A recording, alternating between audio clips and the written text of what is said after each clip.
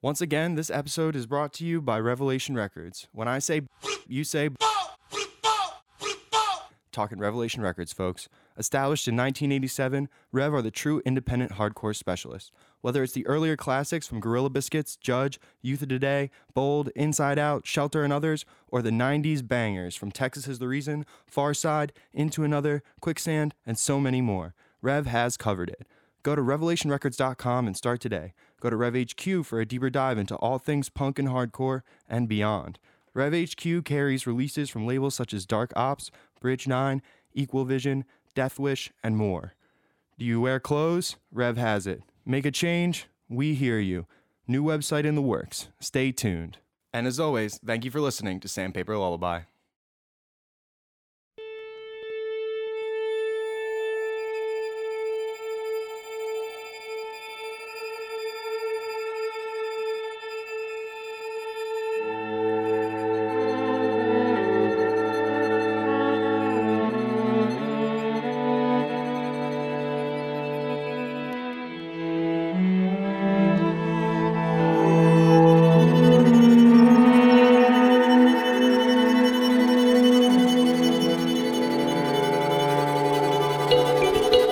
I think that it's just like a responsibility for anyone that has like love for what they do to help spread the authenticity or the integrity of how it's being done. You know, so that's how people stay kind of grounded in the integrity of something that has like a pretty rich history in this country. Yeah.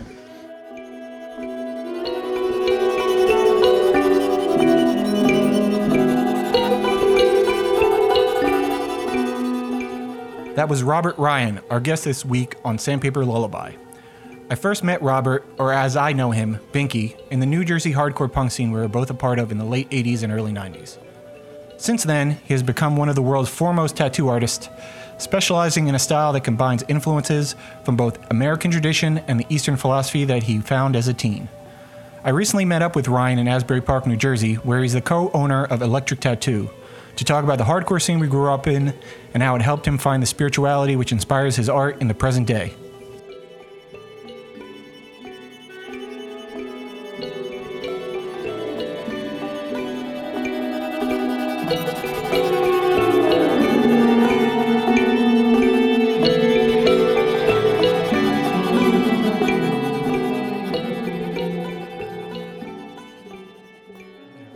So, you know, from doing the few episodes that we have, you know, I'm always trying to like pinpoint these are people that I know, so I'm trying to pinpoint the moment of like where I got to know them, and I can't really like put I can't nail down like a specific place or anything that we met or knew each other. It was always like just around. Yeah, like at shows peripherally, knowing each other. Yeah. We definitely attended a lot of the same shows. Yeah.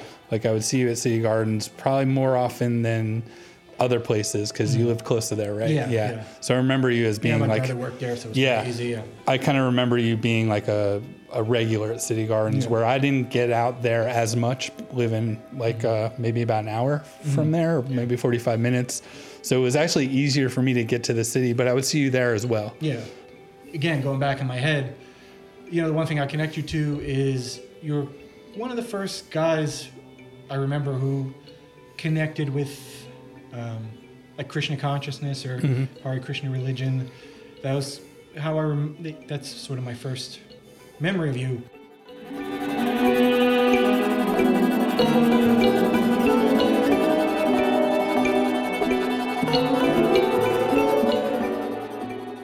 So, you know, I'm just curious, like, what resonated with you about it? First, how did you find out about it, and then what about it resonated or was like welcoming to you about it? So I think initially I was really drawn to like Eastern philosophy through martial arts. I was in judo as a kid, and my judo instructor was like very serious about his lineage in judo. Like to test as a belt, you would have, like when you were getting the next belt, the testing wasn't always just physical. You would have to know like who his teacher was and who he taught and all these. So I started learning about these weird kind of esoteric lineages within the world of martial arts. So I was always kind of like obsessed with this thing because it just seemed like really cool. There's like this oral tradition, and there was like a lot of like information being shared, like kind of like almost occult. With only about a mile of beach, at least partially washed of oil. Enough land focuses primarily on 350 miles of shoreline in Prince William Sound. The seeds of Krishna consciousness were first planted in the underground by New York hardcore titans the Cro-Mags. But by the end of the 80s, people like Ray Capo, Youth of Today, and Vic Takara from Inside Out were also extolling the virtues of the philosophy and gaining the interest of kids like Rob.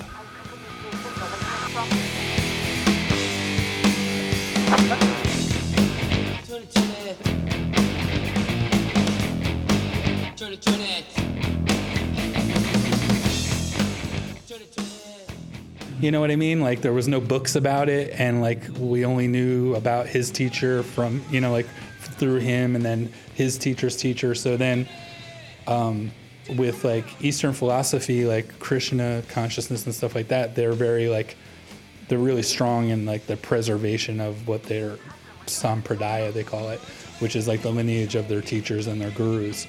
So when I initially was introduced to it, I read an article in Thrasher magazine, a skateboarding magazine by the Cro-Mags.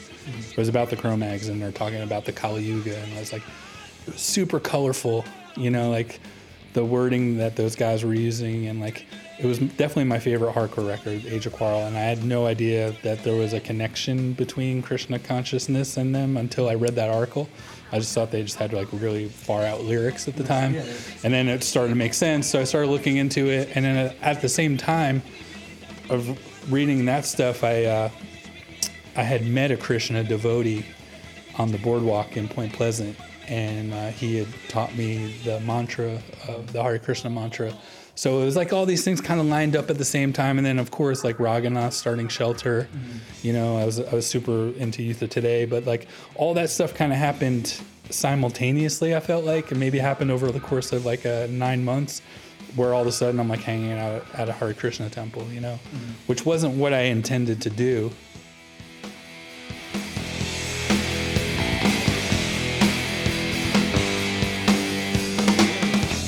I think, you know, with the Cro-Mags, the thing that was kind of crazy about that was like you would see them and then you would read an article in Thrasher and they would talk about Hare Krishna, and you'd be like, oh, we don't like Hare, be a part of that. Like it was what made it interesting. There was like a dichotomy there. Yeah. Whereas like with Shelter, it was there. Like yeah, the roles definitely. and everything. So like I think that was the difference between the two. Is like one was definitely, I don't know, I don't want to say punker, but it was definitely a little bit more grittier. Yeah, exactly. Grittier and like not what you expected. Yeah. Whereas with Shelter, it was like, oh, well, this is what I would expect from you. Yeah. The Shelter guys were definitely more into like the monastic version of it, where like the Cro-Mags guys, it was just like kind of this belief system that they were kind of working with, but then also going about their crazy lives too in the Lower East Side.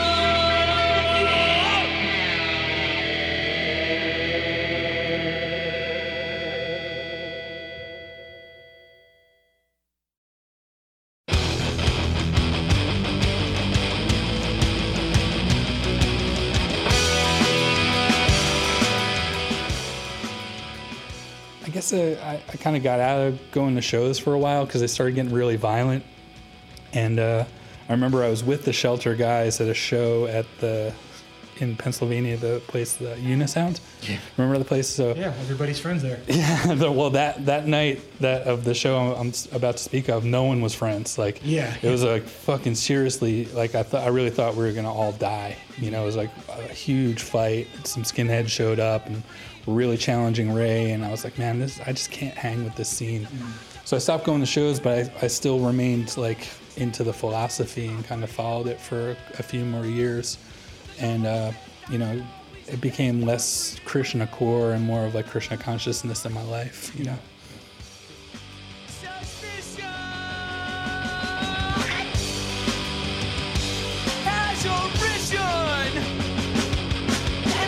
Some inside the don't wanna fight to prove I'm better than anyone else.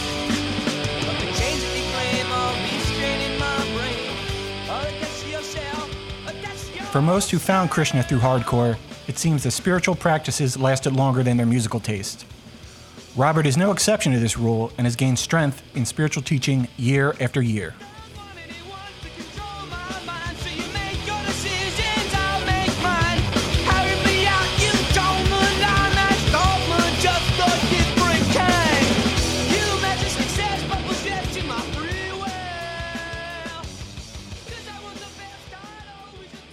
So did you ever, like, were you like a devotee? Did you go to the temple? Yeah, I spent a lot of time at the temples and like with the association of a lot of other devotees, but I never like shaved up, you know, like, you know what I mean? Like I was always kind of on the periphery kind of thing. And then probably like 15 years later, I met my teacher who I study with now.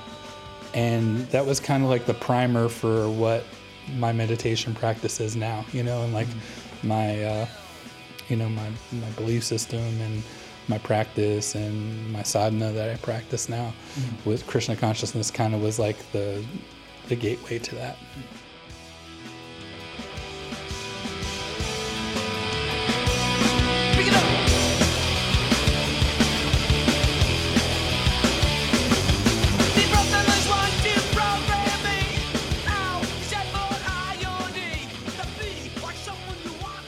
Like many of us who felt the need to move on from the hardcore scene at a certain point in the 90s, Binky was looking for new influences to expand his consciousness.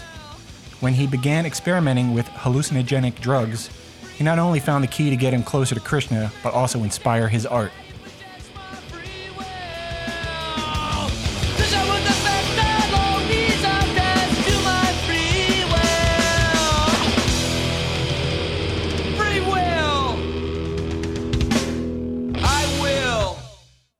So, was there some switch over there where you started to, you know, do like psychedelics or? Yeah. And like, how did that?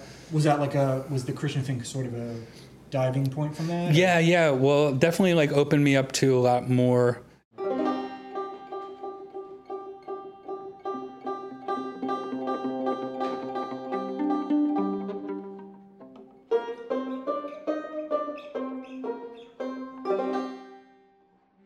It's funny because they're very, very orthodox, you know, and it's like, it's super straight edge. It's like straight edge on steroids, you know, like they're very specific about their regulative principles that they follow. So I was practicing that and I was like super staunch, you know, wasn't eating meat, not having illicit sex. And then I had a girlfriend who, you know, she was also a Krishna devotee as well, and we thought like, oh, this is going to be great. You know, we'll be able to be young and in love, but be able to keep our practice. And like that lasted for like 4 weeks, and then, you know, we started sleeping together, and you know, and then I just at the time I was like, fuck, man, I was like 16 or 17, so like I was just like crazy teenager and wanted just to like party and stuff. So I started, you know, obviously getting more into listening to a lot more like dub reggae, and that brought more like marijuana into my life, and then started tripping on LSD and mushrooms and stuff like that. But the whole time I always had this like real like love for the Eastern way of doing things and all the deities and the icons. And when you look at a lot of those images of like the deities with the multiple heads and the multiple arms and all these different kind of like esoteric symbolism, I think that they are born from a psychedelic thought, you know, or with, you know, I'm finding out more and more now in my life that they were.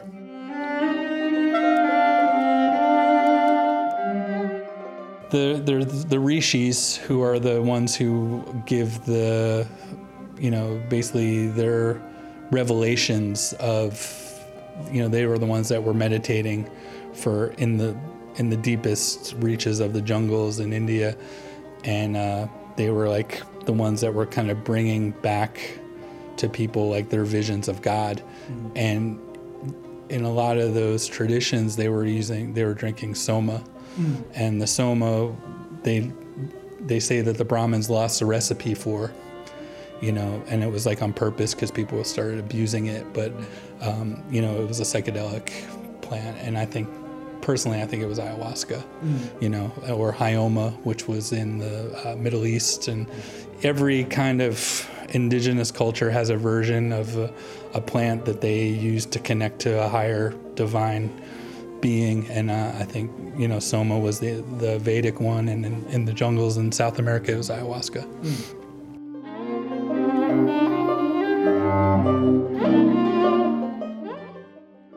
Yeah. So I guess that's a good place, like where I started getting into like a little bit more experimental music, starting to listen to more krautrock and like more of like the deeper psychedelic grooves from the 60s. And that's like when we started doing Lord Sterling, it started as more like just like kind of Discord worship, like bands like Lungfish and Circus Lupus and stuff like that. And then as we started taking more LSD and like getting a little bit further out, that's when we started getting more, more like a stoner rock, for lack of a better word, or like psychedelic punk, and got like heavy, it became like more Stooges and MC5 worship,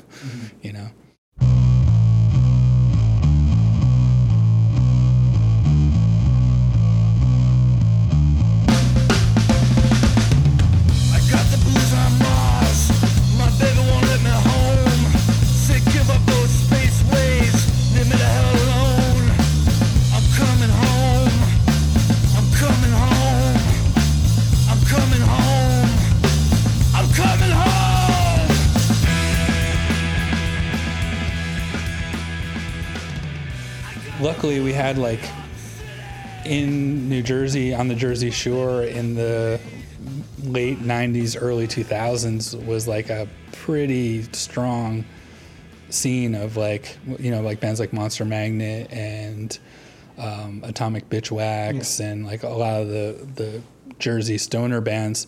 So there was like a scene for it, and like we would play, like our Lord Sterling's first show, I played on LSD. These are the songs of sinking ships, sung from a harbor of your heart. These are your family portraits. It's the rings around your eyes. It's the morning and mirrors. It's corrective sonnets singing secretly. Now this evening is no longer craving a capsized voice. These are the songs of sinking. On stage, which was a terrible idea, but we were getting pretty far out, and people were into it, and there was definitely like bands coming through, like touring bands. There was a lot of like heavier bands happening at like the Brighton Bar and the Fast Lane, so there was a scene for it. People that maybe knew me from the hardcore world maybe were a little freaked out by it, but I feel like a lot of people were kind of transitioning into like more like punk or like heavier punk or heavier like rock music at that time.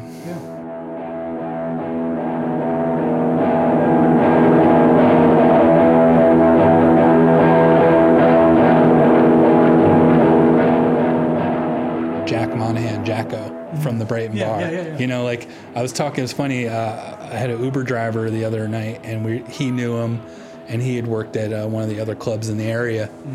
And we were like kind of laughing, like, he was right. The things that we like laughed at him about, like all these kind of conspiracies about how like these clubs were going to take over. And then, next thing you know, there's like kids selling tickets for shows, which he was always against. Just like all these things, like the guy was like a true fucking communist, man. Like he really was. He was for the people, and he lived, or he's still alive. He's not doing so well now. He's sick, but, he definitely suffered for his art, and I love that about him, and he was just like an anti-hero. And as crazy as he was and how difficult he was to deal with at times, and like the arguments I had with him, and he was really like a huge inspiration to me, and I still like look up to him.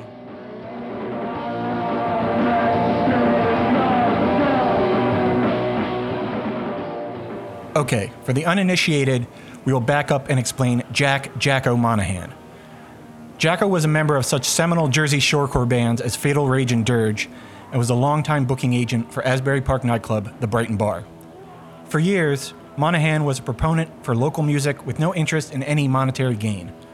Although he's been out of commission for the past few years due to health reasons, he remains an unsung yet crucial cog in the development of New Jersey's underground.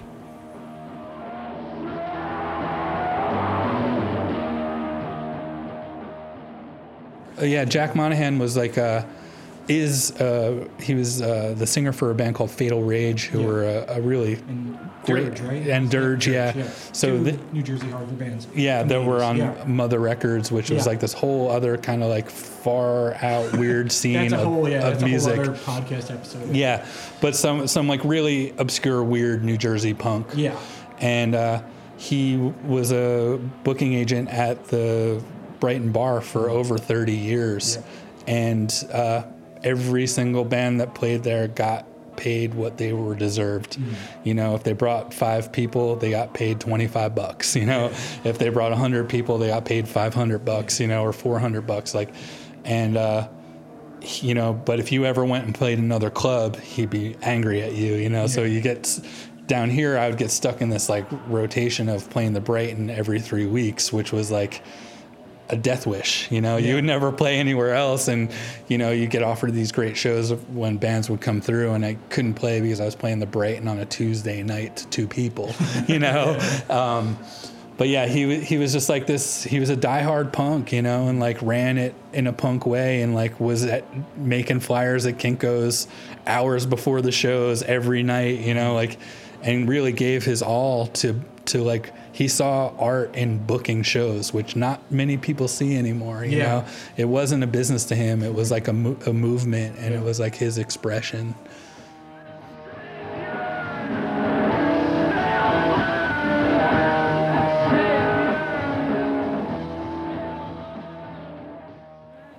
A foray into stoner rock at the Brighton Bar wouldn't be Rob's last attempt at finding meaning within the concept of sound. The Eastern influence imparted on him from Krishna consciousness quickly drew him back to a more free-flowing form of musical expression with his latest project, American Cloud Songs.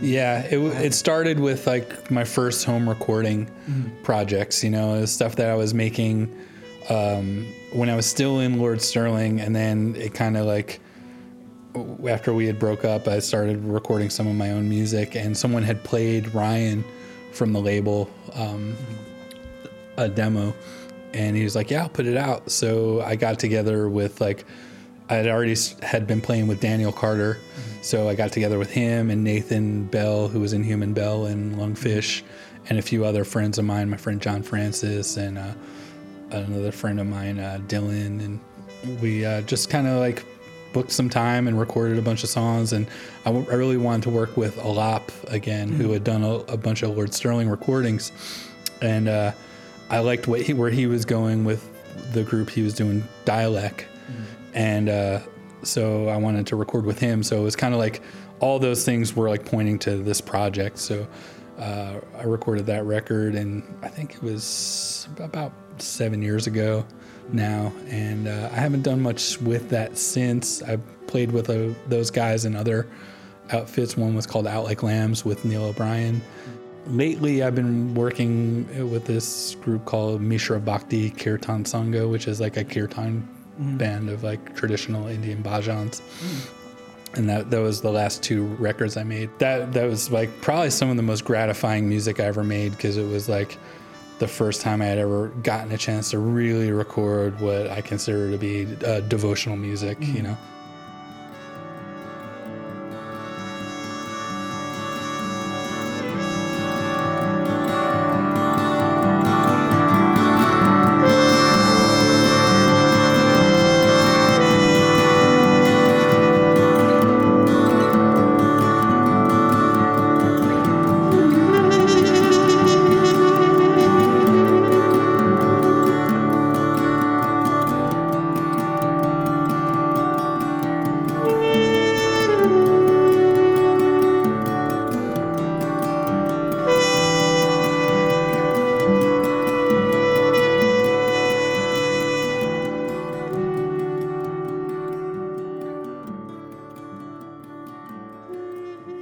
those more familiar with Rob from his tattooing are probably saying right now, hey, when are we getting to the ink? Yes, music wasn't the only medium Krishna and LSD helped fuel for Robert. The combo meal of his spirituality, DIY upbringing, and psych-influenced imagery found a home in a new talent, tattooing.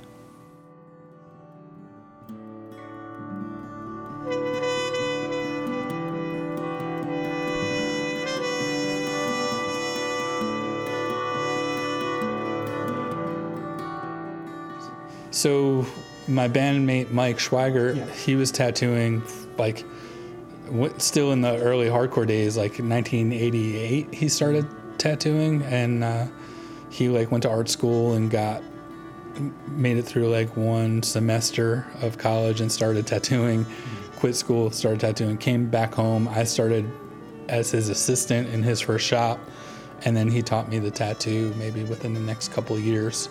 So it was me, him, and Tom Yak, who played in Dead Guy.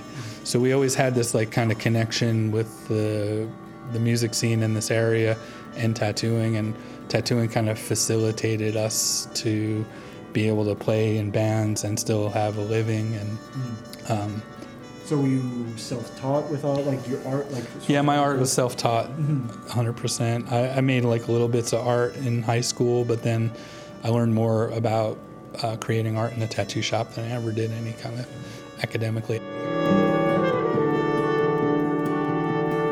I first started like investigating Krishna consciousness. There was a woman that lived at the Brooklyn Temple.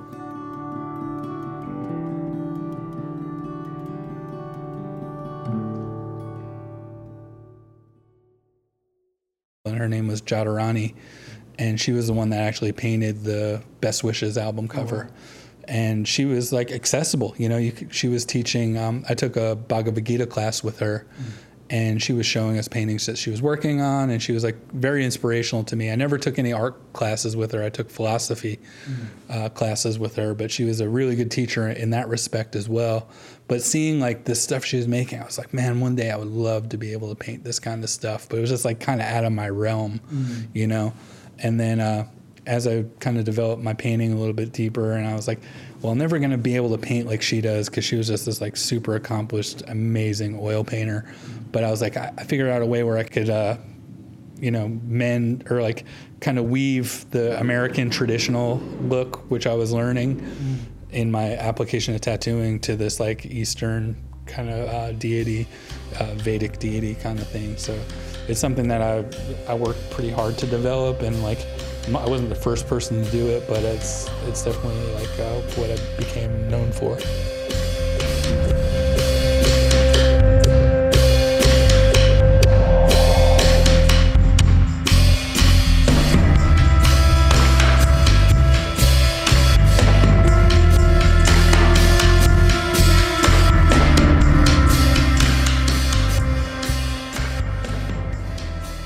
A new wave of tattoo enthusiasts responded to the intertwining of Binky's Eastern influence art style and his DIY ethics, and now both him and his tattoo shop serve as an example of how passion and drive will always result in the greatest art.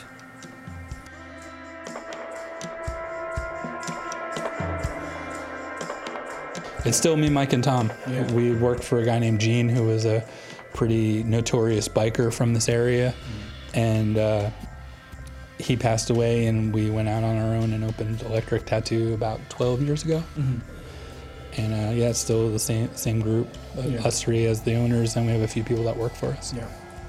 And it seems like it's going well. Yeah, it's a great shop, and like what do you think it is that just keeps it going? I think it's our the same thing that I talked about earlier with like the respect for the lineage, you know, like we're all very aware of the people that came before us, and we kind of try to nurture that still with like the changing times in tattooing. Yeah. So it's like just like any kind of good rock and roll band, you know, it's like you respect your influences, but you kind of have to move on or adapt or make something new or kind of add to that, you know, and not be stuck in this like.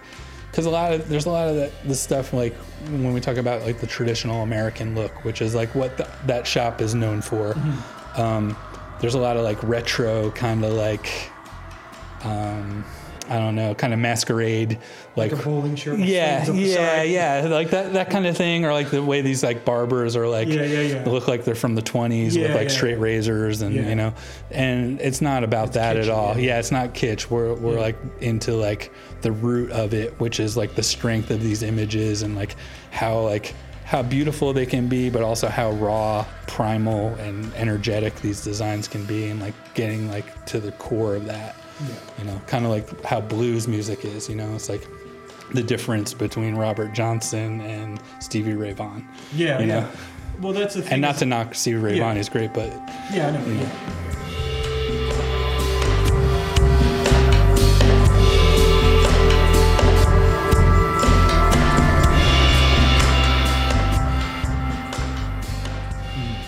So what, I mean, this is your day-to-day is doing tattooing. Like, what is, you know, it seems like, whereas something like 10 years ago, maybe tattoos were maybe a niche thing, maybe? It was more and fringe, now, definitely, now yeah. it's just like...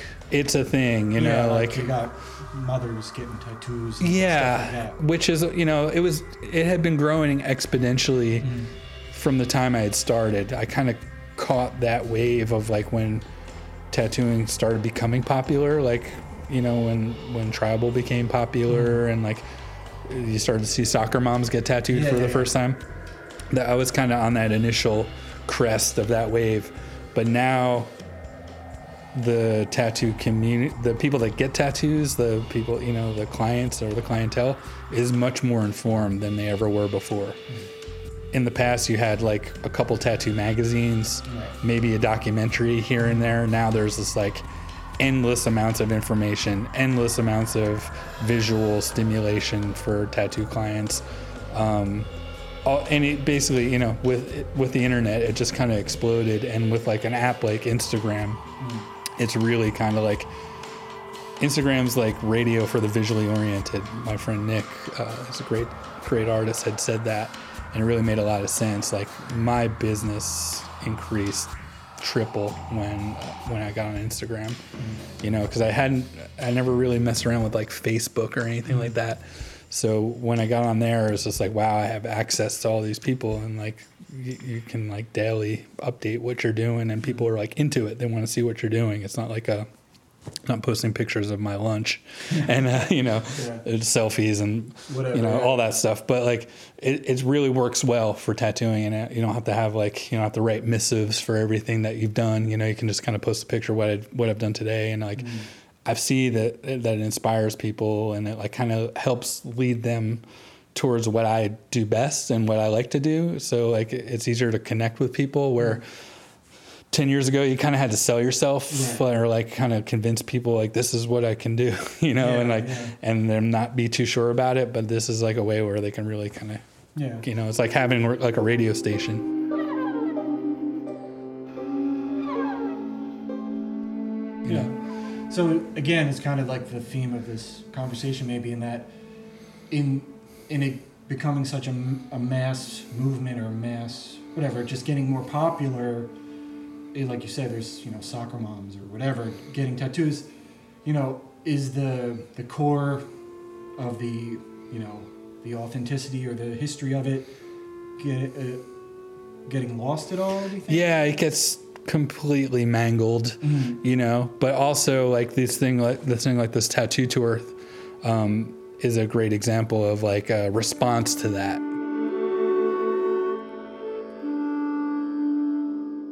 It's crazy. We did kind of what a musician's tour, but for tattooers. You know, we had rented a tour bus that was actually Sick of It All's tour bus 2 weeks prior. And we did 10 cities, 6 countries in 13 days.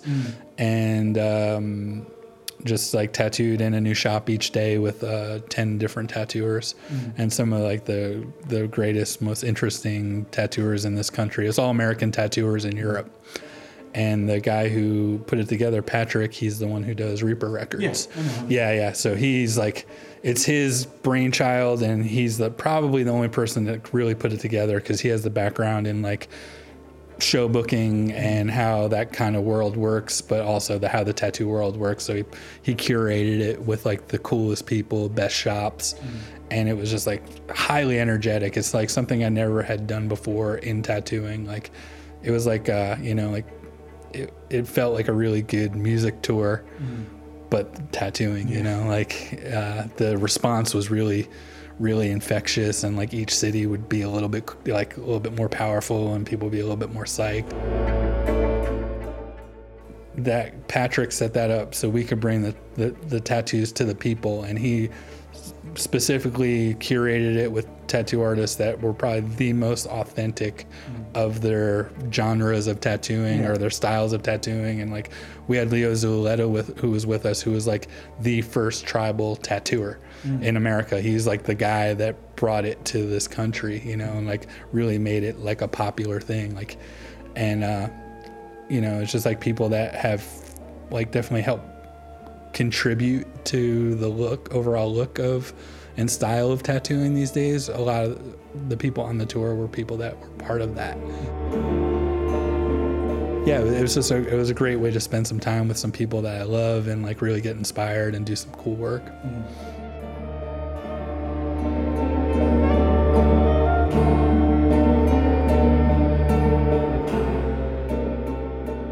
Just like anything else, the pendulum swings one way, it swings back. Like there's responses to like all the weird, pop culture shit, and like tattooing becoming like super, like mainstream, and that there's like all these television shows and what we saw happen with punk kind of happened with tattooing. You definitely get some good punk bands when that happens. It's like there's a reaction to that. Yeah, exactly. So that's also happening in tattooing now. Like, so the real, it kind of shines in a different way than a lot of this other bullshit. Yeah.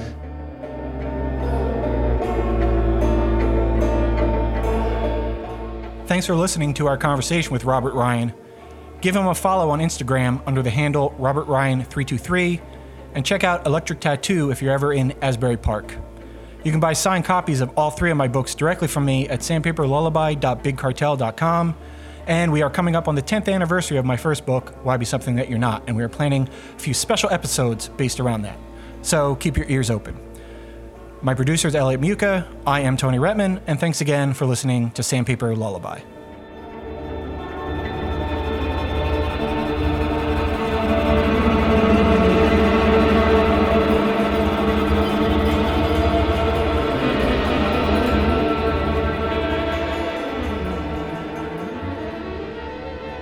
This episode is brought to you by Revelation Records. On April 10th, the band Drain releases their debut album entitled California Cursed. They're from Santa Cruz and they'll melt your face. As they say, Drain is your friend. New releases and reissues coming from Shook Ones of the Great Wet North, World Be Free featuring members of Terror, Strife, Youth of Today, and Chain of Strength, as well as Constant Elevation featuring Vinnie Carana from The Movie Life. You can check it out at revelationrecords.com or revhq.com. And as always, thank you for listening to Sandpaper Lullaby.